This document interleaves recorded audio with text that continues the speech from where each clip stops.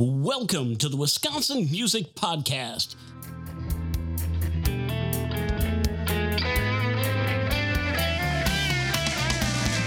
Here to introduce you to the great musicians and music businesses and organizations of Wisconsin.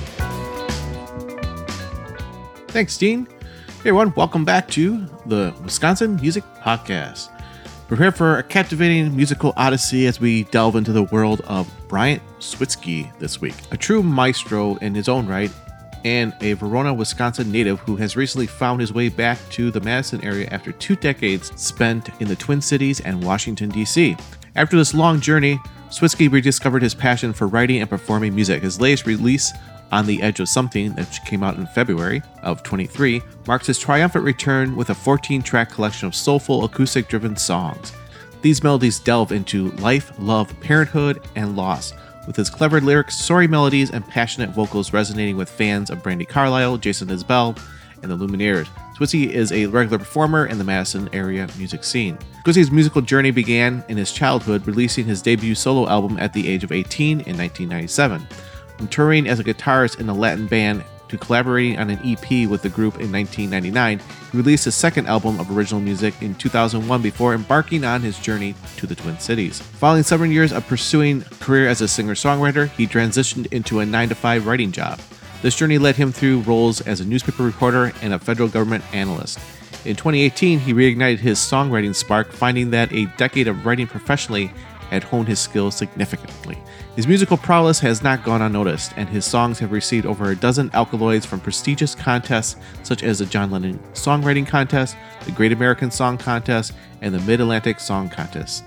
On the Edge of Something and its tracks have also earned him 4 finalist spots in the Madison Area Music Awards in 2023. So as we dive into the captivating world of Bryant Switzky, remember that your involvement in this journey amplifies the musical magic of Wisconsin. Join us on this melodic voyage, and together, let's celebrate the diverse talents flourishing in our beloved state. Before we dive into our episode, just want to say that I'm truly grateful for your support and would love to hear your thoughts. If you enjoyed our episodes and the music journey we're on, please take a moment and leave a review right where you're listening to the podcast. Your feedback keeps us inspired and motivated. Also, don't miss out on our updates and behind-the-scenes content. Follow us on Facebook and Instagram for more. You can find all the links you need in our episode descriptions at Linktree. Your engagement is invaluable, and together we'll keep the Wisconsin music scene vibrant. Thank you for being a part of our journey. Now let's get into our conversation with Bryant.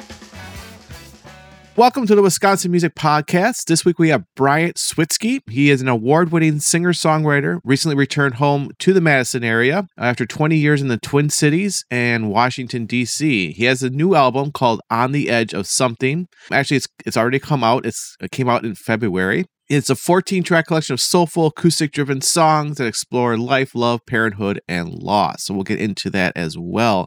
Clever lyrics, he says, soaring melodies, and passionate vocals. The music appeals to fans of Brandi Carlile. Awesome. Great fan of theirs. Jason Isbell and the Lumineers. So great group of musicians that he is mixed in there with. So, Bryant, welcome to the Wisconsin Music Podcast. Thank you so much for having me. I'm excited. Great. Tell us a little bit about yourselves. How did you get into music? For as long as I can remember, I've been drawn to music. And my parents noted it. They put me in violin lessons when I was 6. And it gave me a really good foundation in music and helped me develop my ear at a young age. And I inherited a guitar in middle school when my older brother died and started playing that. And it became my main instrument. I started trying to learn to sing in high school. And I got really active in my high school's music and theater programs, which were outstanding. I feel really lucky to have gone to a school with good programming like that.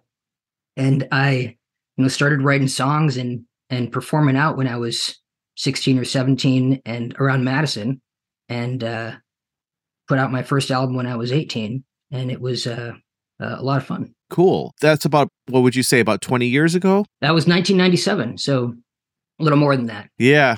So almost 25 years now, I would say 26 years. So What made you move out to the Twin Cities? So I put out my second album in 2001, and I moved out to the Twin Cities for a number of different reasons, but partly it was a sort of a bigger market for music. And I went out there and was trying to make a living playing music for a few years. And that was, it's, as anybody who's listening to this podcast and is an independent musician knows, it's tough. Yes. And back then it was a different world than it is now too. Yeah. It was before social media, before streaming, and it was kind of a different game than it is these days. Yeah. So what do you see as major differences between 2001 and now 2023, the 2020? The biggest thing is, it's kind of the best thing, but also the worst thing. The wide availability of digital audio workstations and recording has just created this explosion of people recording and putting out music. And, Spotify gets tens of thousands of new tracks every day. And it just this gush of new music coming out all the time, which makes it really hard to get noticed, because there's just so much out there. And on the one hand, you can post something and anybody in the world can listen to it, like right there, which is fantastic. But there are so many people doing that now that it's just hard to get anybody to pay attention. Right, exactly. So, think about it back in the 90s when we started getting those 4-track tape recorders, multi-track recorders, and then all of a sudden the recording studios were like, well, now what? And now we have this other explosion of the digital age, and now we can post this stuff up online where, like you just said, so many people can go and listen to it at any time. I wonder what the next thing's going to be in another, 20, 30 years. Who knows, right? Yeah, totally. You hear this stuff about how AI is going to be changing music too. And I got to wonder how much that's going to become a factor. Right. I mean, I've done that chat GPT a couple times, you ask it, write me a song or write me, a summary or whatever. And it will do it. And you go, it's not half bad. I mean, we still need to work on it a little bit, but it's almost kind of like a muse for us as artists. It's like, okay, I see the idea what this AI kind of did. Now, what can my human brain do to make this even better? Yeah, I agree. I would like to think that a human's going to be able to come up with something that means more to them, at least, and that lands with people in a different way. But yeah, it's crazy and a little scary of how much AI can do this work. Exactly. Now, you talked about your first album came out when you're 18. Another one came out in 2001.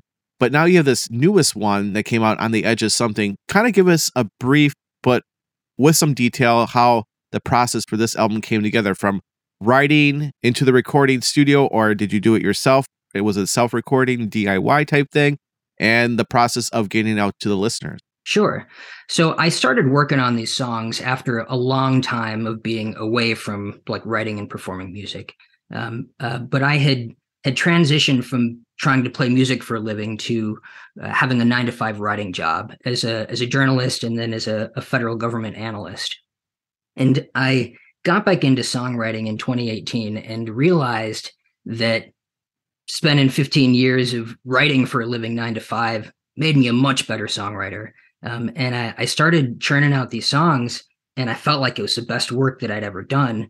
And I was like, man, I think I want to record these. I have a background in audio engineering. I went to Madison Media Institute for audio engineering back in 1998. So it's been a minute. Yeah, and things have changed a lot since then. Absolutely.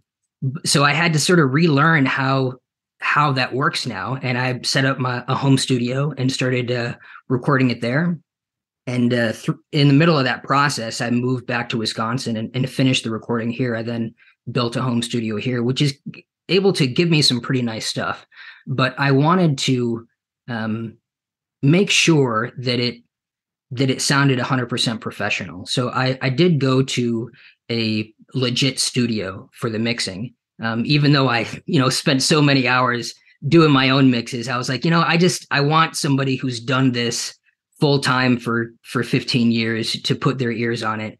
And I'm glad I did. I went to Blast House Studios in Madison and had a really good experience there. I attended all the mixes and got a really nice balance of them putting forth some ideas, but listening to my real-time feedback and me learning a bit more about engineering too, and seeing the decisions that they make and the signal chain they're following as they process vocals and all these different things that were really good for me to learn. So yeah, and they did the mastering there also. So I did all of the recording, but on the album itself, it was mixed by a pro. Gotcha. No, kind of like you said, you did this writing job for 15 years, which made your writing so much better. Go to somebody who's been mixing for, 10 plus years. They have the experience of, failure and non-failure, so they know what they need to get the things done, basically the way, a client or themselves to get it done the way that it should be done. Yeah, I agree. And people are so accustomed to hearing music that was produced by and engineered by pros, in multi-million-dollar studios. That's what you hear on the radio. Right. And I didn't want to have it not sound as good as that stuff. So, yeah. Yep, exactly.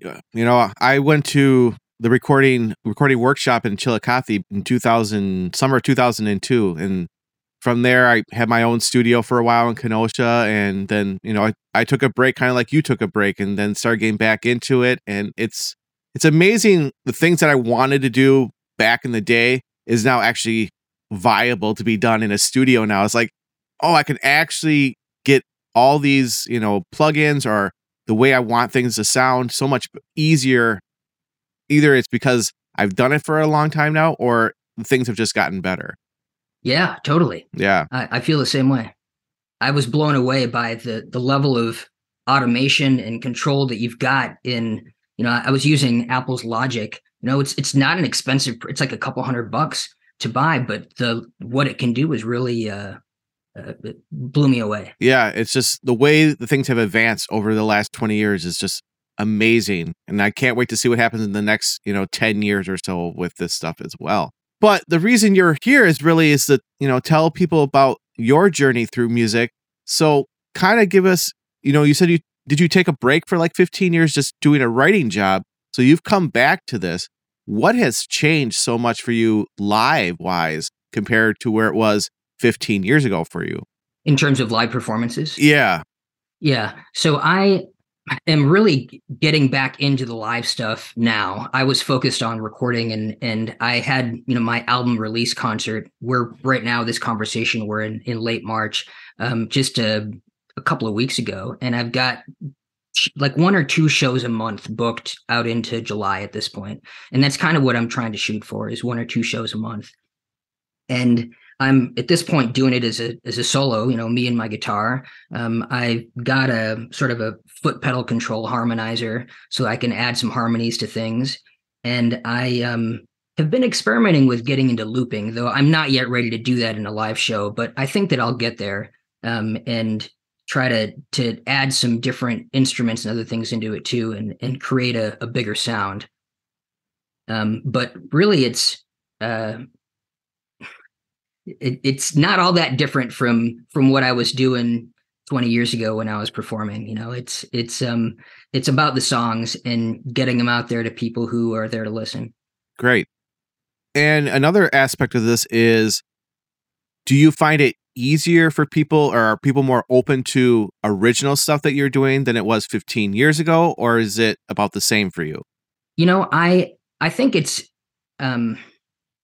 there's no doubt that people respond better to covers that they know. Like that's the thing that stands out for people, especially if they're not really familiar with your original stuff. Mm-hmm. So I want to play at places where I can do my original stuff, but I also just mix some covers in, and it really depends on the situation. There are some venues where people are really coming to see me, and they're expecting that I'm going to play mostly originals. But in other venues, you're mostly sort of in the background as people are drinking and having a good time. And there, especially for these 3-hour shows, I have to play a lot of covers because I just that's what's going to make people happy there, and I want my shows to be a good experience for people. And I understand that each show is different. Right, exactly. And it just depends on, you have to know your audience, basically. If you don't know your audience, then you're shooting yourself in the foot usually. So these gigs that you have coming up that you said you're booked through most of the summer, are these open mic, coffee houses? Are they bigger venues? Where are people going to hear you play? Yeah, so I'm not counting open mics in that, though I am certainly doing that regularly too. There's a really good one in Madison at the Burr Oak that I've gone to a few times. It's nice.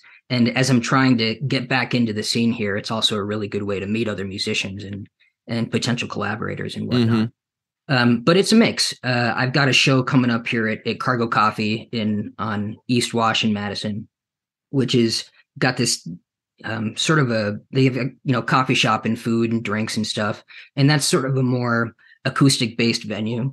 I've got other stuff that are at brew pubs where it's kind of a bar type of scene. I've got a show at sort of an outdoor. It's almost like an outdoor stage in this sort of park environment in a little town called Pioli. Okay. That's a whole other ball game. So it's kind of all over the map. I've been trying to learn the scene here, which has changed a lot since I moved away more than 20 years ago. Mm-hmm. So since we're talking about playing live, so people are going to hear you play some of these originals, and you have this new album out.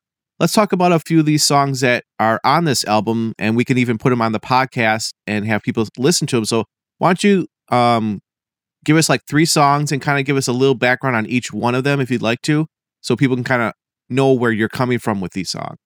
Yeah, sure. So the first one we'll do I'll Be Where I Am. Okay. And this is a song that features Jim Lucas on harmonica. For the most part on my album, I played all the instruments on it and did all of the programming. But this is one where Jim played harmonica. It's kind of done in a gypsy jazz style. It's a song that I wrote from a song prompt in a songwriting group that I'm in, that Jim also is in. It was the group was started by Peter Mulvey, who's a Wisconsin-born and raised singer-songwriter. He now lives out in Vermont, but I've been a big fan of his for a long time, and I joined his songwriting group last year, and this came out of that.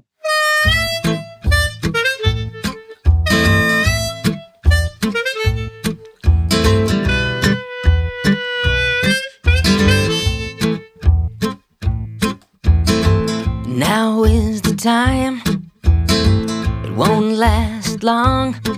You'll only see it once and then it's gone. Nothing to do but take it all in and try to remember where you've been. The shadows of life all echo in my ears. I'll be where I am, you'll find me here. I'll be where I am, you'll find me here. Future unknown, past is defined, the space between them thinner than a line. Be here with me in real life, walking on the edge of a night. Whoa, the shadows of life all echo in my ear. I'll be where I am, you'll find me here. I'll be where I am, you'll find me here. Each tick of the clock, each step that I walk, the Gordian knots of a sword. When I close my eyes tight, I see flickers of light, and every word that I write falls short.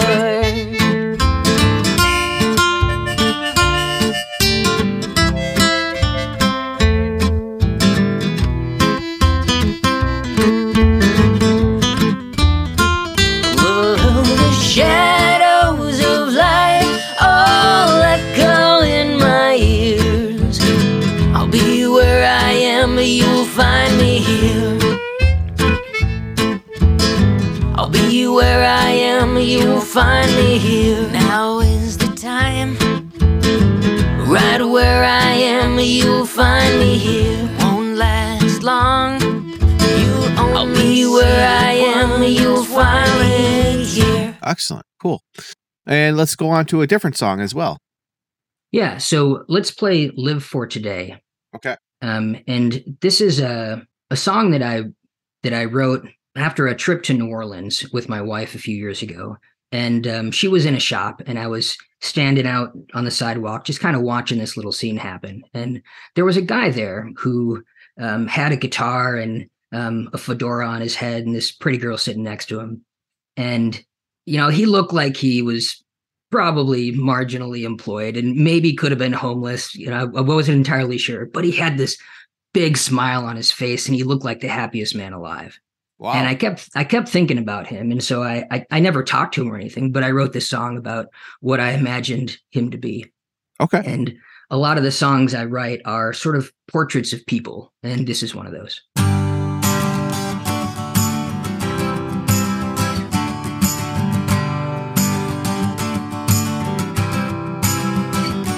Well, he's a free man. He's walking 10 feet tall. He's a free man. And he says he wants it all. He's got a wild look in his eyes, so there's more to life than 9 to 5. And he cranks it up and paints the town. He's setting them up, and then he's knocking them down. Saying do what you want, don't be afraid. Sell what you got, don't give it away. Forget the future and the past, just live for today. You better do it fast.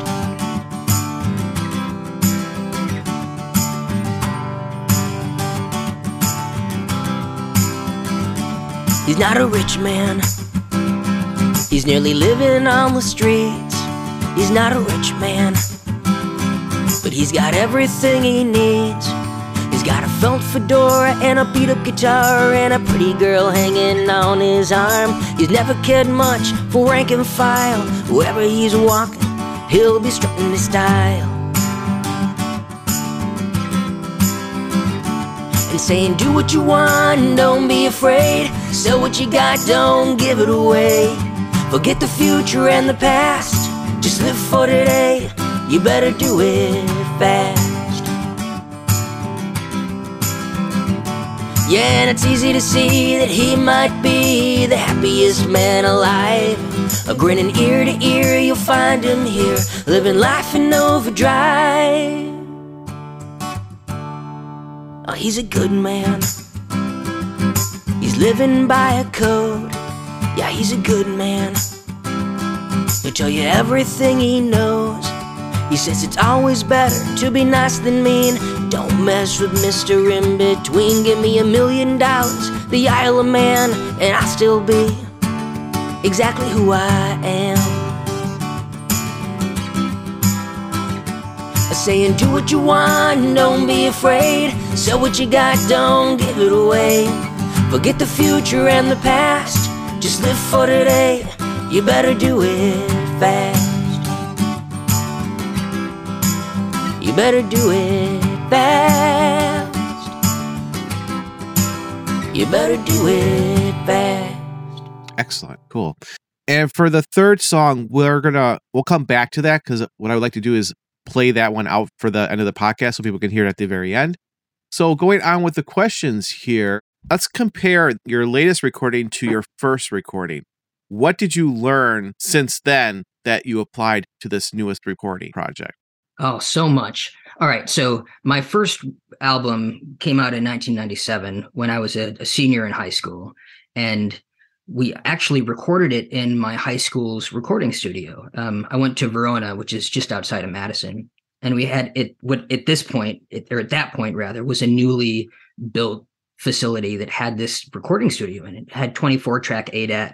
And, back in the ADAT days, you don't see those around much anymore. No. I had no idea what I was doing. But I had another student who was really big into audio engineering, and he sort of was engineering it, and we were both kind of learning as we went along. And I honestly, I've learned so much since then. It's hard to compare. I didn't understand all sorts of aspects of things. I mean, I wasn't playing to a click track. I wasn't, I didn't understand the layering of EQs and mixing and all of this stuff that makes things sound legit, So when I listened to my first album, it doesn't hold up to what I feel like I can do now, just because I didn't know what I was doing. Right, exactly. It's like anything. The more you do something, the more you work at something, you're going to grow and you're going to get better at it, hopefully. Yeah. And listening back to that first album, is there any of those songs like you go, I wonder what it would sound like today if I went and re-recorded those songs? I have. I mean, there are a couple of those tunes that I still play, and they were good songs, and I have thought about doing that and going back and re-recording some of that stuff, and maybe I'll get to it. It will be fun. Yeah, cool. You talked about you were doing this writing job for 15 years. So one of the questions I asked is about work-life balance. Are you doing well with balancing between personal life and work life and music? How is that working out for you? Yeah, I have 3 kids. They're ages 12, 9, and 8. And they got a lot of activities. We have a really busy life. Mm-hmm. And the way that I've carved out time for music really started since they were born. I would play music for them at bedtime. And I started out as just like, this part of our routine, and I started writing songs, and then that's when I worked on writing songs as I was putting them to bed at night. And so they got to hear this process of me working and refining these songs. And when I started recording, I'm a really early bird kind of guy. I was doing it between the hours of 4 and 6 a.m., when everybody else is asleep and the house is quiet, Mm-hmm. and it's a lot easier to get stuff done. So really it's become sort of my late night and early morning job doing music stuff, which is working out well for me because I find it energizing and it literally makes me want to get up in the morning. It does make it harder to collaborate with people, I would say, because I would really love to have a band and be playing with other musicians and whatnot, but it's a lot harder to do in terms of the scheduling. People aren't going to come to my house to rehearse between 4 and 6 a.m. and so I'll work that out as my kids get a little bit older and I have more time for that. So it seems like you have at least you're goal orientated, and you kind of know where you want to get to, and that right now it might not happen, but at least you have future plans and future goals that you're shooting for. So that's great. Yeah, I spent a lot of time thinking about goals as I got back into music. Back when I started writing again in 2018, 2019, I was spending a lot of time working on these songs and recording them, and my wife is like, "Why are you doing this? Like, what's the end game? Are you trying to get back into playing music full time?" And I thought about it, and I know that being a performer would make enough income to replace my day job would require, touring and all this stuff that it's like not in the cards for me. I want to see my kids. Right. And I thought about other things I could do. I've had some success as a songwriter and thought, well, maybe I could write songs and try to get to that point where I am selling songs to other people, and then I could make a living off of that. And so I am a really analytical guy, and I did a lot of research about what that could look like and crunched the numbers and, based on different scenarios of how successful I was. And it was apparent really quickly that I was really unlikely to ever be able to make enough money from that to replace my day job. So I was like, I'm not doing it for the money. I'm doing it for joy. Yeah. And I'm doing it because I love it and because I want to have this music leave a mark on the people who hear it. Great. That is great. I mean, I think that's kind of the mark of almost any true artist out there is that, yeah, money is nice, but what's the point if you're not making someone else's life interesting or better or, something that helps someone else get through their day? Totally agree. And so I'm going over your bio here a little bit, and you've had some success. I mean, you've been on the radio, the Mid-Atlantic Song Contest, You were honorable mention for that, I believe. And so how did you get involved with some of those things? Yeah, the song contest stuff, there's a songwriting group in the Washington, D.C. area called the Songwriting Association of Washington. And I got involved with them to just do these like songwriting workshops and whatnot. And they put together this song contest that they do every year. And people from all over the world will apply. And they were like, well, why don't you throw your stuff in there? I'm like, all right, I'll give it a shot. And I had some success and was a finalist with a few tracks and an honorable mention in some others. And I was like, oh, that's pretty cool. And so I applied for some other songwriting contests too. And, you find them online and they have different things that they come with. Some of them give you sort of written feedback. Some of them give you almost no acknowledgement at all that you even submitted anything, Right. And some of them cost a lot of money and some of them are pretty cheap. And I started submitting stuff to them and found it was a great way to get some recognition and some validation that these songs are doing the trick for people. Excellent. Yeah. So what advice would you give people listening to follow a little bit of that path? What I would say is that it's really valuable to get feedback from people on your songs. I mean, I get the impression that a lot of the listeners of this podcast are musicians or aspiring musicians. And for those of you who write songs, I know it's like songwriting can be a really lonely endeavor. You're like sitting there by yourself and you're getting this song and nobody usually hears it until it's pretty much done. Mm-hmm. And the feedback you get from people like, oh, that was really good.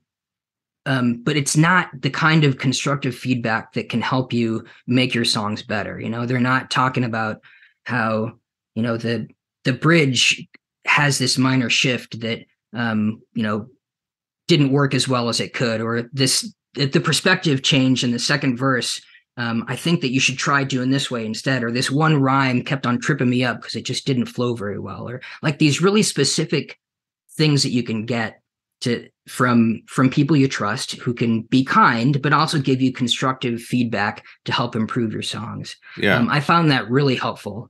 And I also would say that don't be afraid to edit your stuff. I know when I was younger, I used to think of songs as being these, magical things that happened in some moments of inspiration. And when inspiration came, you wrote the songs and like, that was it. It was like this precious thing that now was done. Mm-hmm. And I really don't feel that way at all anymore. I edit my stuff mercilessly.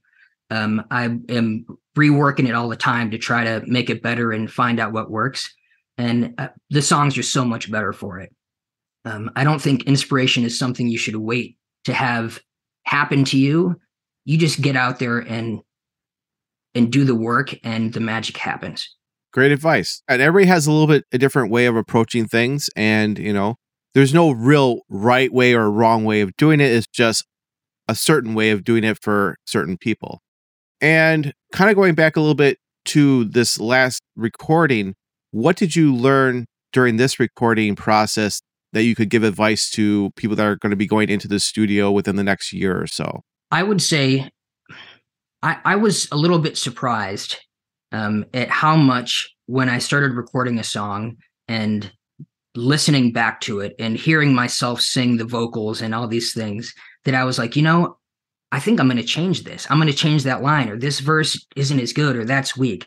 I would say don't be afraid to go in and make changes to the music. That's a lot easier to do if you've got the luxury of time. When you're paying $60 an hour at a studio, it's a lot harder to justify that. Right. But if you're recording stuff at home and you have the luxury of like tinkering with things, don't be afraid to do it. And I also know I had so much fun just trying different genres out, and I have a really broad taste in music, from jazz to Latin stuff to indie pop and indie rock stuff. And some songs you'd be like, let's make this one a pop song. This one's going to be reggae. Let's do this one in an indie rock style. And I would do them in those styles and have so much fun with it, and would try things that were surprising and that came that I feel like worked really well, and let the songs kind of be what they wanted to be. Gotcha. As we're getting close to the end here, one of the questions I ask is a gig that's made an impression on you, like as an audience member or as a musician yourself at that gig, or even maybe a story about both. Sure. When I think about like the best shows I've ever been to, my brain always comes back to this show at the Barrymore Theater in Madison. It was probably around 1998 or 1999. Bruce Cockburn, who is this great Canadian singer-songwriter, was there, and he had this just amazing band with him. And he's this phenomenal guitar player and songwriter. And I was just like so blown away by the grooves that they had and the rhythm and the energy just coming out of him as he was singing. I actually left the concert early. I was just like so inspired. I was like, I got to go write music. Oh, wow. I can't even stay. And in retrospect, that was just dumb. I should have stayed for the rest of the show, but I was like, oh, this is so good. I got to go do something with it right now. But if I had to do it again, I'd stay. Gotcha. Cool. Is there anything I haven't asked you that you'd like to talk about for a little bit? No, I don't think so. I think you covered it all pretty well. Thank you. Again, I really appreciate this, what you're doing for Wisconsin artists. And I know I've learned a lot about the scene in the area by listening to the podcast. Much appreciated. Thanks. I don't get a lot of feedback from after the podcast goes out. So it's great to hear that people are actually enjoying and learning things from other artists in Wisconsin, because that's basically why I'm doing this, is just to get everybody, a little bit more attention and to learn a little bit more about what everybody's doing around in the state of Wisconsin in the music scene. So before we wrap this up, where can people go and hear your stuff, learn more about you? You should go to my website, which is bryantswitzky.com. I don't know if you'll put a link in the thing or I can spell it out here, but Bryant is just Bryant and Switzky is SWITZKY. My stuff is on all the streaming platforms. At least my newest album is. The older stuff was before streaming was a thing. Right. I will put the information down in the show notes so people can go and click on that. Do you have a Bandcamp site? I do. Yeah. You can look for me on Bandcamp also. Awesome. Yeah. The reason I bring up Bandcamp listeners is that this is where you can actually help support artists out there. Streaming, artists can get 10,000 streams and they'll barely make $1. But if you go to Bandcamp and you support them through purchasing their songs off of that, they're actually getting almost 100% of what you pay, depending, sometimes Bandcamp has these special Fridays where all the payments go right to the artist. So if you really enjoy these artists and you really want to support them, go to Bandcamp and actually pay for the music so they can continue working on music and feel like they're actually working towards something to help, make life better for you and to make their life better by continuing to create more music. Other than that, thank you so much for being on the show, Brian. It was interesting, and all these great things that you've been doing over the last, the way your life has kind of gone up and down through music is just, it's really interesting to hear all these different kinds of musicians like yourself and, the path that they take. Everybody's path is a little bit different, and it's just really great to hear what you're doing. Thank you. To play the podcast out, why don't you tell us about one more song off your album? Sure. So I'll have you play I Remember, which is a song that I wrote for my older brother who died when I was in middle school and who gave me my first guitar. We didn't really get into that too much about what happened to your brother, but, anybody out there interested, go out to a live gig, and if Bryant is in the mood, maybe he'll tell you a little bit more about his brother. Once again, Bryant, thank you so much for being on the Wisconsin Music Podcast. It's been a pleasure talking to you, and hopefully we'll talk soon. Thanks, Zach. As we conclude this inspiring interview with Bryant Switzky, I want to extend a heartfelt gratitude to him for sharing his incredible musical journey with us. Remember, you can catch more of Bryant's amazing work by checking out his song, I Remember, coming up right after this outro. But before we wrap up, we'd like to ask you for your continued support. If you enjoyed this episode and the podcast in general, invite you to show your love by leaving a review right where you're listening. Your feedback fuels our passion to keep bringing you captivated interviews with talented artists like Bryant. And don't forget to stay connected with us on social media. Follow our Facebook and Instagram pages for more updates, behind-the-scenes content, and exciting news. You can find all the relevant links in our episode's description link tree. Thank you for being a part of the Wisconsin Music Podcast community. Now, without further ado, enjoy Bryant Switzky's soul-stirring track, I Remember.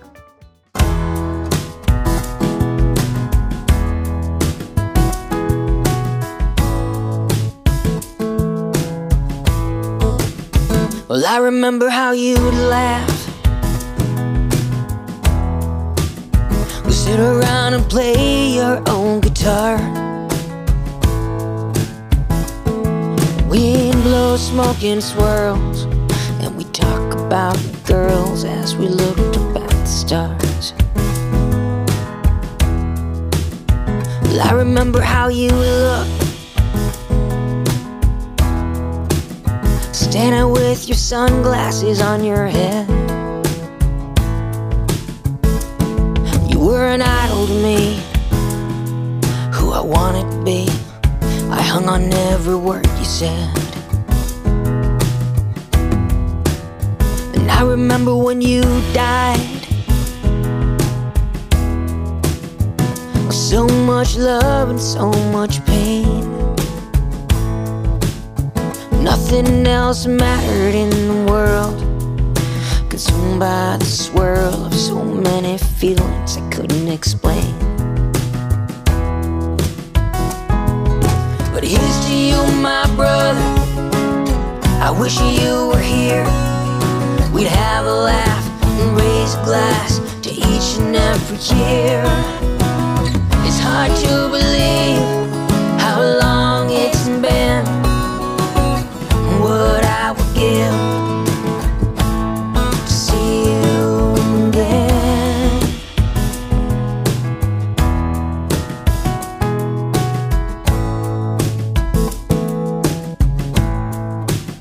Well, I remember holding on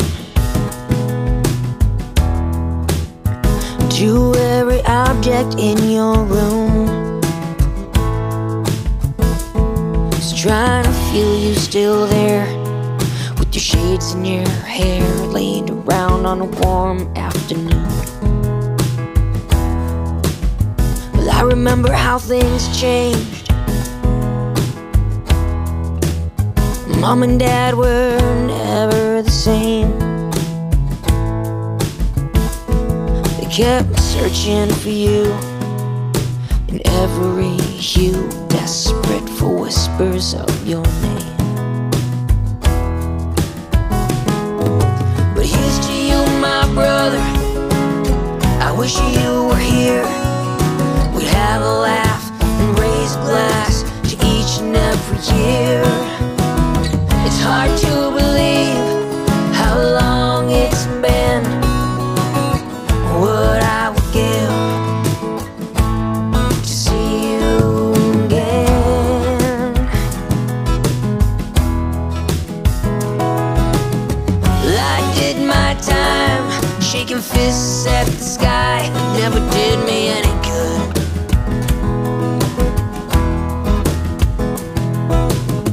You crashed your car and you were gone, and it was hard, that was all that I understood.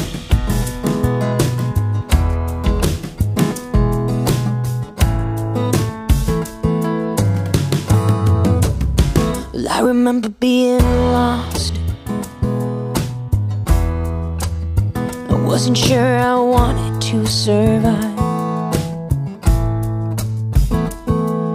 Whatever I did, well, I was just a kid, trying to keep your memory alive. And I remember as time passed, you began to fade from the screen. I tried to keep true to you as I changed and I grew, and you were still stuck at 17.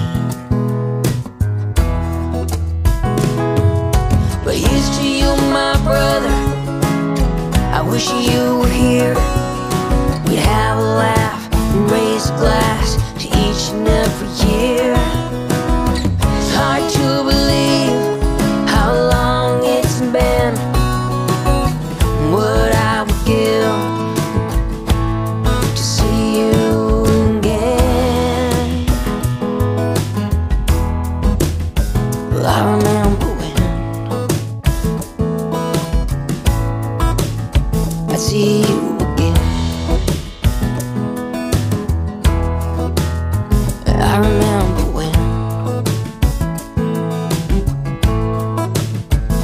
see you.